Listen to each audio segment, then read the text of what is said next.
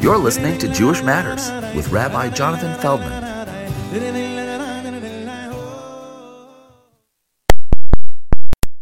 Good evening, everyone, and welcome to Jewish Matters podcast. Tonight, in our extraordinary Jewish personalities, we'll be speaking about Elie Wiesel, the voice of justice. And Elie Wiesel is really a unique personality. You really cannot compare him to anyone in the world. He saw his role as giving testimony to the Holocaust and to speak out for present and future injustices and holocausts. And he was perhaps, one could argue, the most well-known Jew in the world in the late 20th, early 21st century. And he became recognized as the voice of morality, the world's conscience, if you will. He received the Nobel Peace Prize. He was given over 19 honorary doctorates. But really, it's not about the awards. It's about his incredible voice, author, journalist, and his ability to speak about the reality of the human condition, and at the same time, the larger questions that face humanity and the individual. I myself had the privilege of being around him a lot. He was a fellow congregant at Fifth Avenue Synagogue, where we ran outreach programs in Manhattan. And just being around his presence was an experience. His dignity, his presence, his a type of heavy pathos, but not overly heavy. And because he was a congregant there, I really understood that he didn't want to be the figure in the public limelight. And there's only once that he ever spoke at the synagogue. He would like to read the Haftarah and had a beautiful voice. And because of his public persona, I tried not to bug him too much. We did have some conversations even about some of his books, but really I tried to let him be. And in some ways, the synagogue was one of the only probably public fora where he could be himself and a private citizen. And his funeral was a private funeral in the synagogue.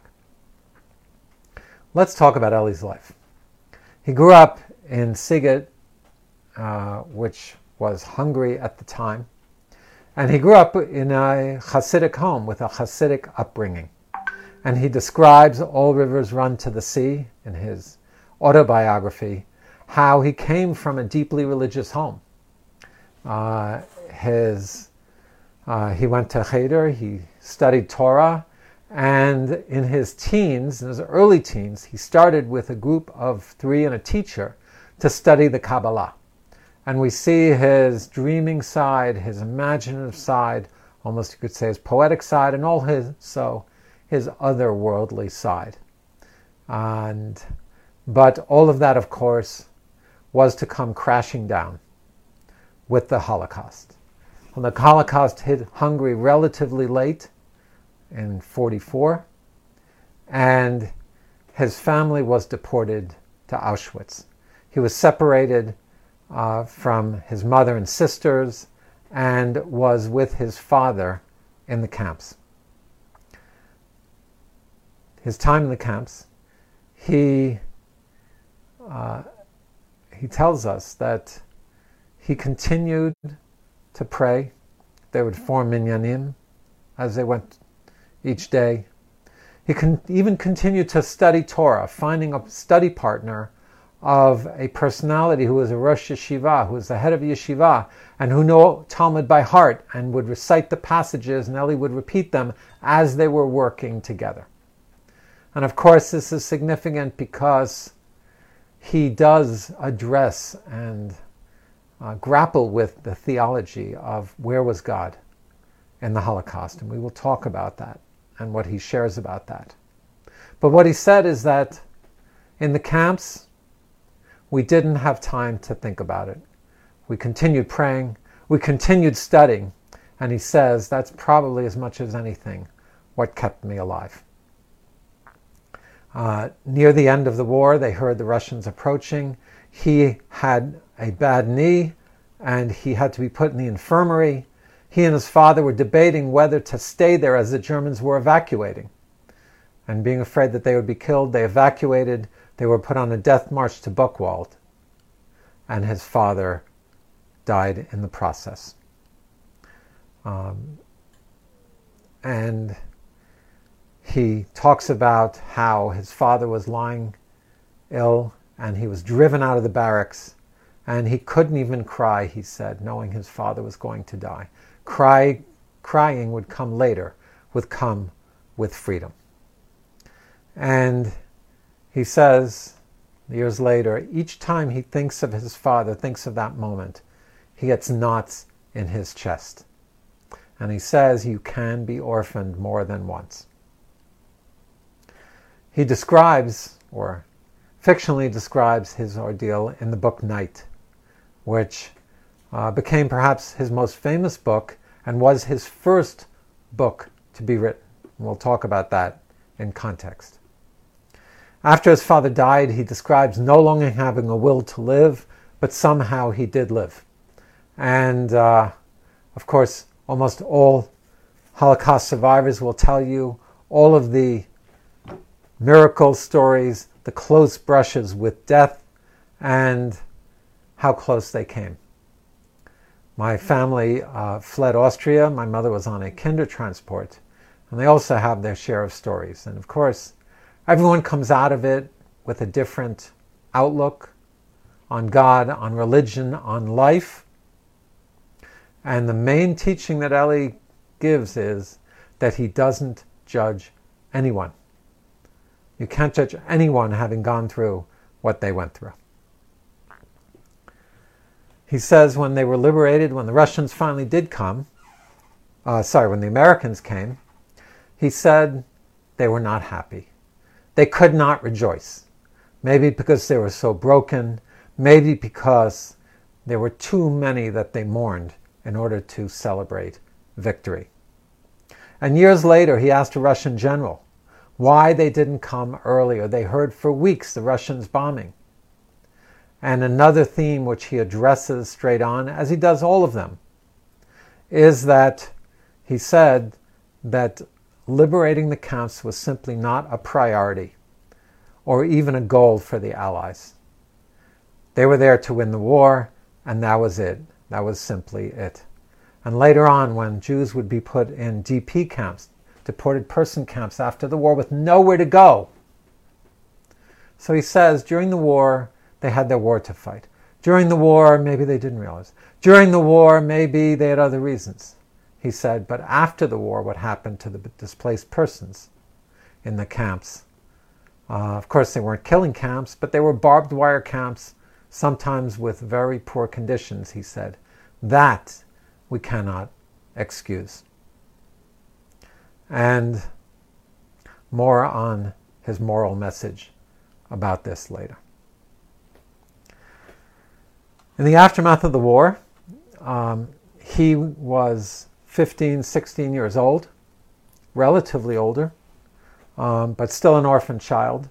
And de Gaulle heard about the 400 Jewish orphans and invited them to come to France. And England would not allow them to go to Palestine. That was the only option.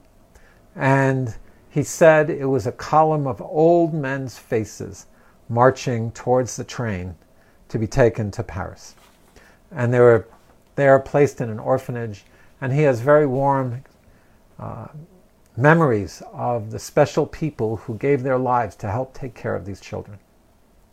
There were other formative events that happened to him, most notably his teacher of that time, whose name was Shoshani, who was a very strange, eccentric, disheveled genius who knew the entire Torah back and forward, knew all of secular knowledge. And there are many stories of other known intellectuals like Emmanuel Levinas, the great French Jewish philosopher who studied with him. people in Israel, South America. He was I wouldn't say a vagabond. He wandered and never settled in any one place, but he did spend 2 years teaching Elie Wiesel every day. And Wiesel says that without Shoshani, he would not have become who he is. He would not, thank you, Rabbi Sessler, for having spoken to me about Shoshani. I read up on it, and fascinating personality, who also interacted with the Lubavitch Rebbe. And Elie Wiesel was in Paris after the Rebbe, but later in New York, he would become close to the Lubavitch Rebbe as well and have theological discussions about the Holocaust. But more about that later. He also had a French tutor, François, who introduced him to the language and literature of France and set him on his course towards writing and his love of literature. And he would go on to become a professor at Boston University for many decades.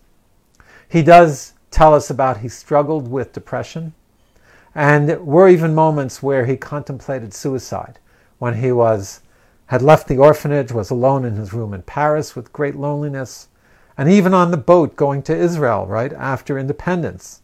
He even at that moment of realizing his dream of seeing the Holy Land, he felt lonely and lost and contemplated jumping overboard. And once again described how someone walked up to him, started schmoozing him up for 3 hours, and probably saved his life. He did have some consolations. His sisters survived, one of them who lived in Paris, the other one in a DP camp in Germany. And of course, that was a great balm for him. And he recounts how even at this young age, he said, someday I knew it would be my duty to testify. And the deported persons camps where his sister lives, he said, would be part of that testimony. He became a journalist, and that's how he found employment for some 10 years, 1946 to 1956. And he started being a journalist for a paper put out by the Irgun, by the Jewish Liberation Movement, later became the Herut Party, and then Likud. And he wrote for them in Paris and received a small pay, went to Israel a few years after independence, and got a job with a different paper as well. And he felt like he was working for the cause of helping Israel achieve its independence. And after independence, like many of his peers in Paris of the survivor young adults, he went to the Jewish Agency office to sign up to fight for the Jewish people. And they looked at him, gave him an exam and said, you are not physically in any shape to be fighting. And that's the toll that the camps had taken upon him. So he used his pen instead. Some 10 years later, in the mid-50s, he would meet Mauriac, a French writer, and start to write about his experiences. He'd been keeping diaries and his own writings. But in 1955, he decided to begin to write his experiences. And in one of his interviews, he says that he decided, I'm waiting 10 years before I tell my story. Why 10 years? Said it's a biblical number, a number of biblical proportions. And also, myself having been a student of history, today you say that any history that's less than 50 years old is not history, it's current events. And he understood the need for distance, and maybe understood that the world wasn't ready to hear it. And this is very sad that when he went to Israel, he saw that the survivors were looked down upon. They were almost sneered at. And the common outlook on survivors at the time was that why had they gone passively to their deaths? And they were kind of looked on as nebuchs, and we'll talk about how Elie changed that outlook. Eventually, Knight would go on to sell 10 million copies. He would go on to write 54 books. He published almost all of it in French, and it would be his wife, Marion, who would do his translations into English. And in 2005, Oprah Winfrey made Night a selection on her book club, and of course it's probably his most famous book, and so telling that it was his first. In 1955, he moved to New York, and as I mentioned, he had a relationship with the Lubavitch Rebbe, and when he would come to the Rebbe said, "You need to get married." And in 1969 he did, and in 1976 he became a professor at Boston University. From 1978 to 1986, he served as the head of the Presidential Commission on the Holocaust, and would be involved in, and could be credited really for bringing about the Holocaust Memorial Museum in Washington, D.C. And there are some who will turn and say, well, he spoke too much about the Holocaust. He focused too much on the killing of Jews. Weren't there other peoples who died in the Holocaust? And by the way, the museum does recognize that. But his powerful line was that it's true, not all victims were Jews, but all Jews were victims. Okay? Not all victims were Jews, but all Jews were victims.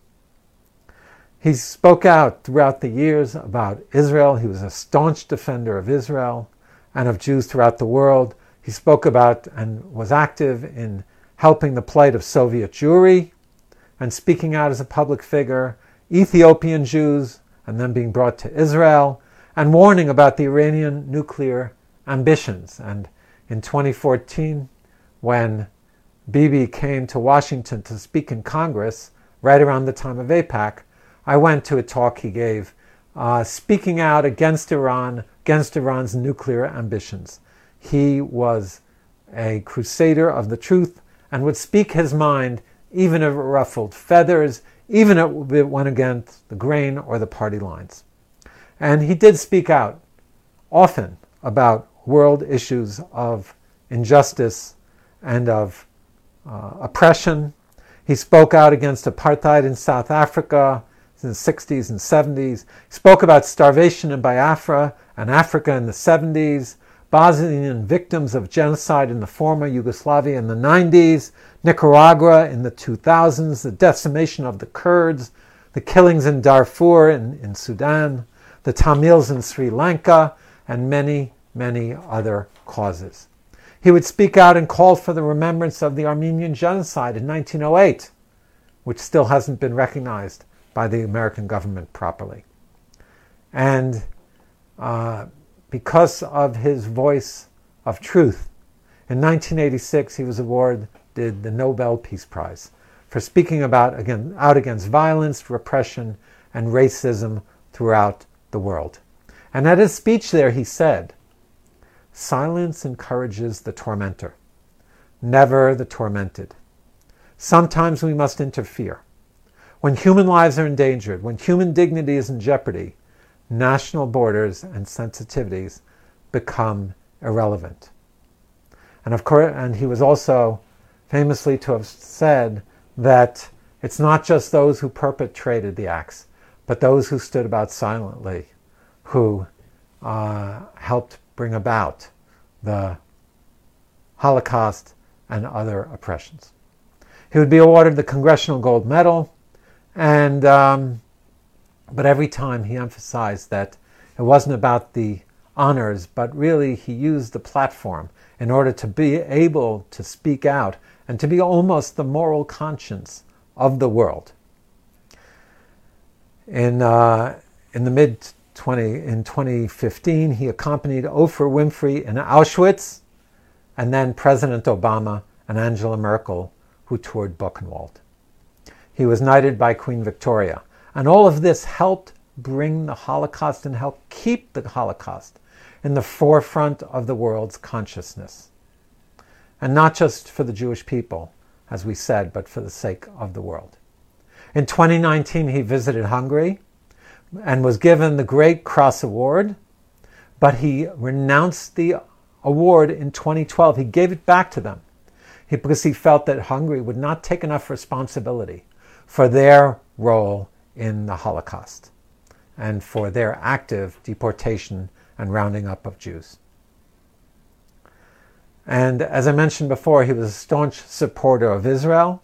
More recently, in 2014, he condemned Hamas's use of children as human shields and wanted to take an ad out, a full-page ad to that effect.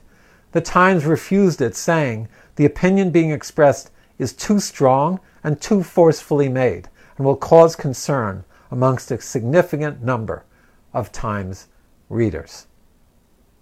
I'll let those words speak for themselves.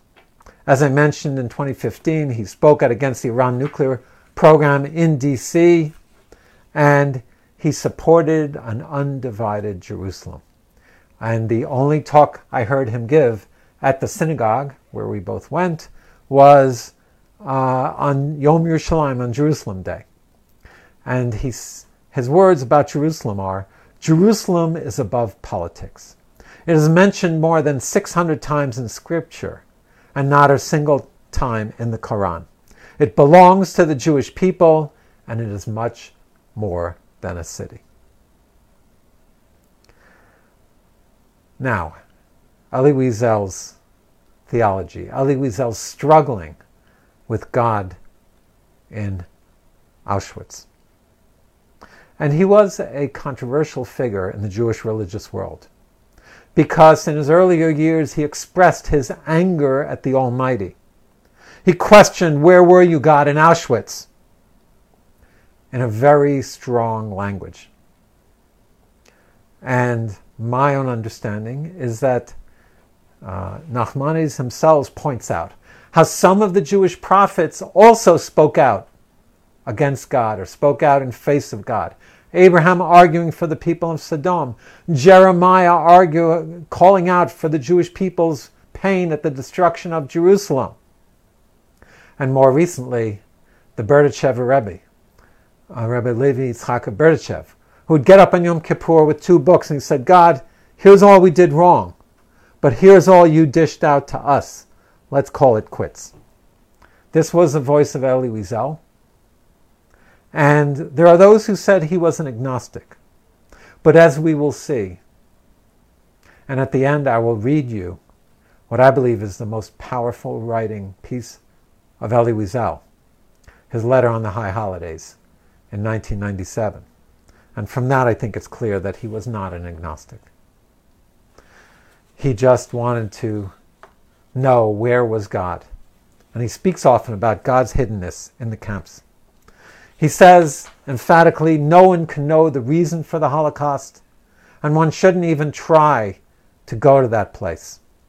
But he did emphasize and talk about the idea that the Almighty suffers with us, with the Jewish people, and that God goes into exile with us, but that it's also God who brought the disaster upon the Jewish people.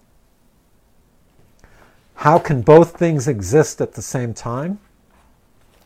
In a sense, they can't. But this was the greatness of Elie Wiesel.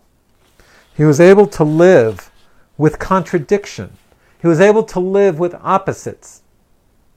He was able to live with paradoxes and not resolve them.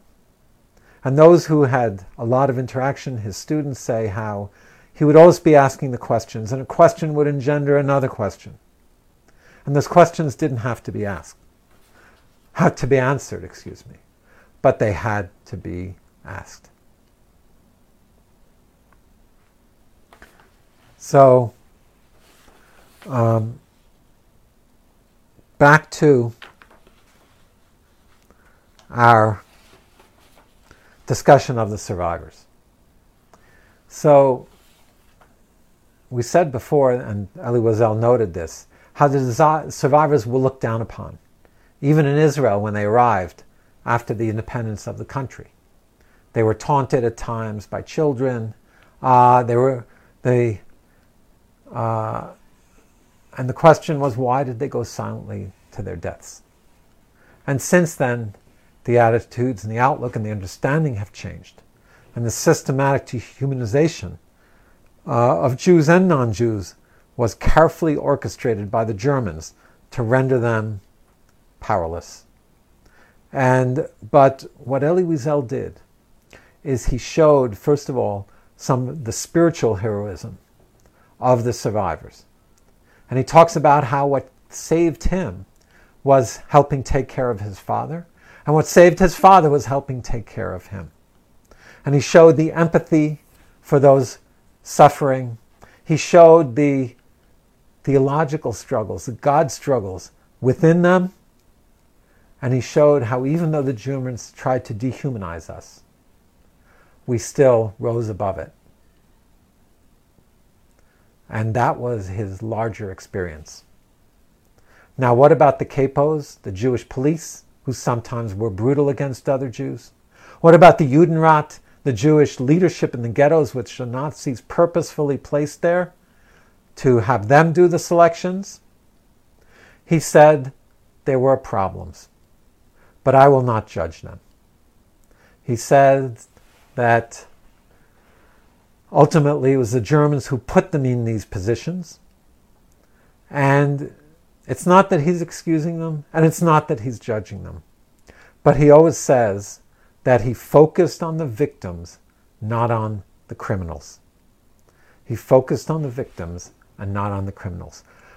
After the war, he was approached by two brothers, two lawyers, who said 40 years later, their father had identified the Jewish capo, the Jewish policeman, who almost beat him to death for really no reason. And he sat down with them for hours. Are you sure it's him? How do you know? Do you really want to bring justice on him 40 years later and destroy him? And they told Wiesel he knew this person from the synagogue. Wiesel would not name him in his autobiography, in his memoirs. And he said, once again, I focused on the victims, not on the criminals. And he could live with these contradictions. His attitude towards Germany and towards the Germans. He did go once in the 50s into Germany, but he avoided it and really only went back, he said. He said he went once, and he saw that he was going to start judging. This German is older. Where was he? What was he doing during the war? And he said, I didn't want to be into that position to have to judge and not know, especially. And so he didn't go back for many decades. But his view is that he doesn't believe in collective responsibility. The younger generation is a new generation. And some of them who were his students, some German children of Nazis, one who found out that his father had been a Nazi, Elie Wiesel said, I sat with him for 3 hours. And I realized how painful it was for them. He said, not to compare, but I had my pain of going through the Holocaust and being the victim. And they had the pain of being the child of the tormentor, of the perpetrator of that horror. And he felt for them and gave time to these young Germans who struggled with it. And later he would go back to Germany. And when he went and spoke in the Reichstag, when they reopened the building, and reconvened the German government there. I guess this was after the fall of the Iron Curtain. He invited Brandt, the German Prime Minister, to come to Israel. And he suggested to him that he offer an apology. And Brandt did. He came to Israel. He came to the Knesset and apologized on behalf of the German people. Truly an act of heroism. In the 1950s, when there were big debates over the reparations that Germany was to give Israel, he actually was hired as a translator to be involved in those talks. And after the talks started up, he recused himself. He quit the job even though he desperately needed the money because he couldn't countenance hearing that Israel would take the money and was afraid that the Germans were, in a sense, be given a pass and feel like they were buying us off by giving reparations. The Israeli government did accept the reparations in the end, but Elie Wiesel was not for it. And he said that his focus on the victims and not the criminals is what prevented him, why he never could become a Nazi hunter. His role was to write the voice of the survivors. And he always talked about being severely aware of the limitation of words, how words cannot truly, really express the horror and the events and the unimaginable that he lived through. But once again, the man of paradoxes, even though words cannot describe it, he still put them down as best he could, always feeling he had done an insufficient job at being able to express himself.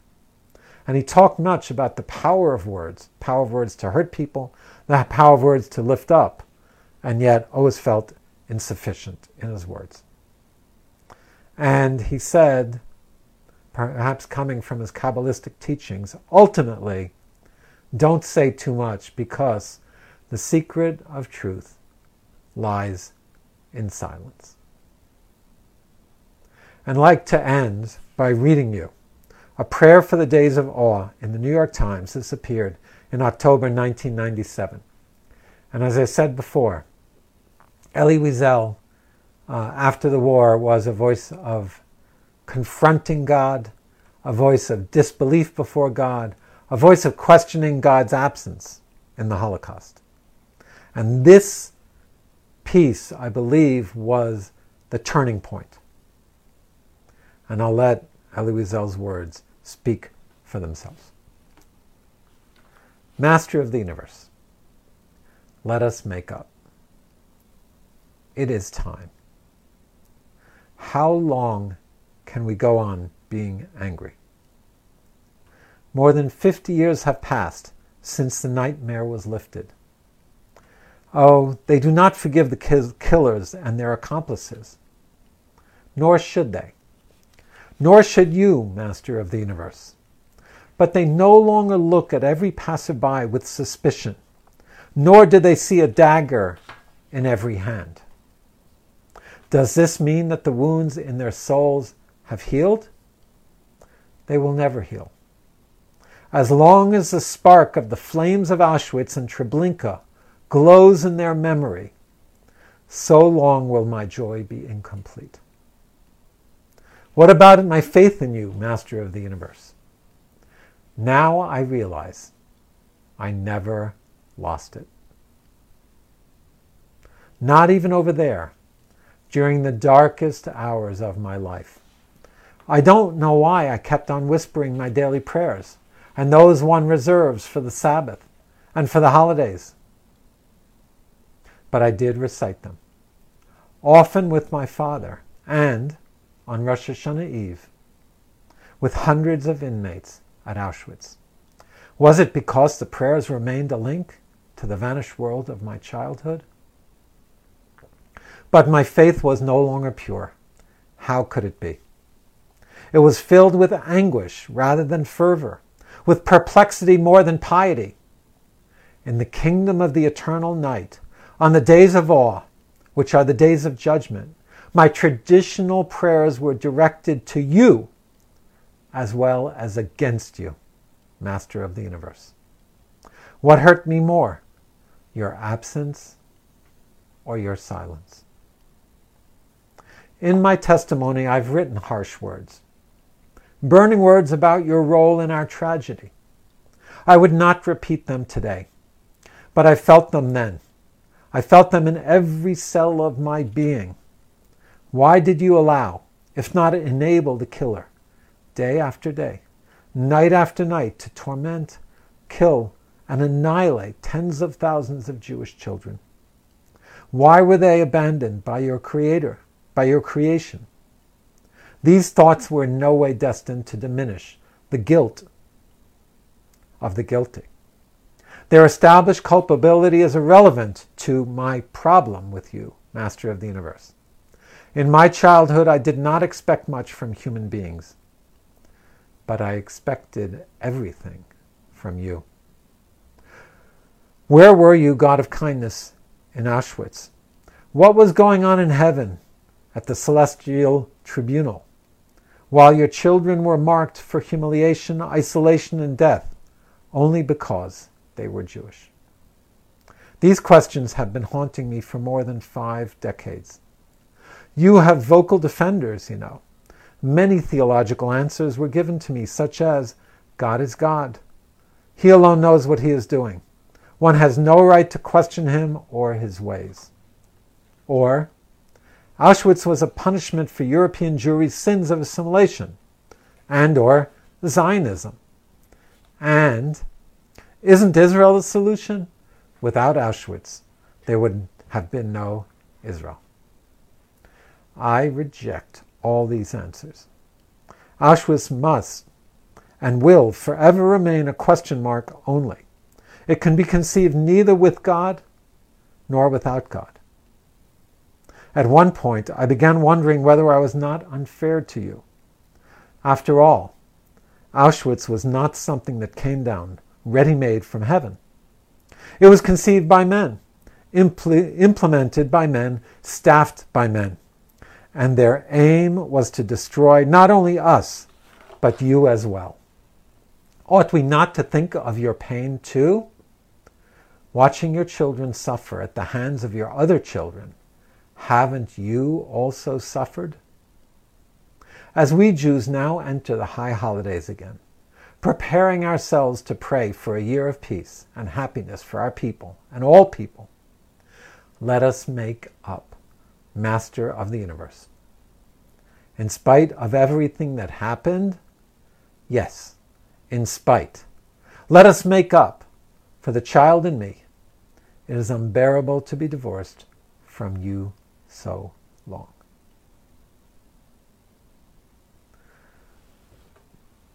Powerful words of Elie Wiesel. Thank you for joining us. Have a good evening.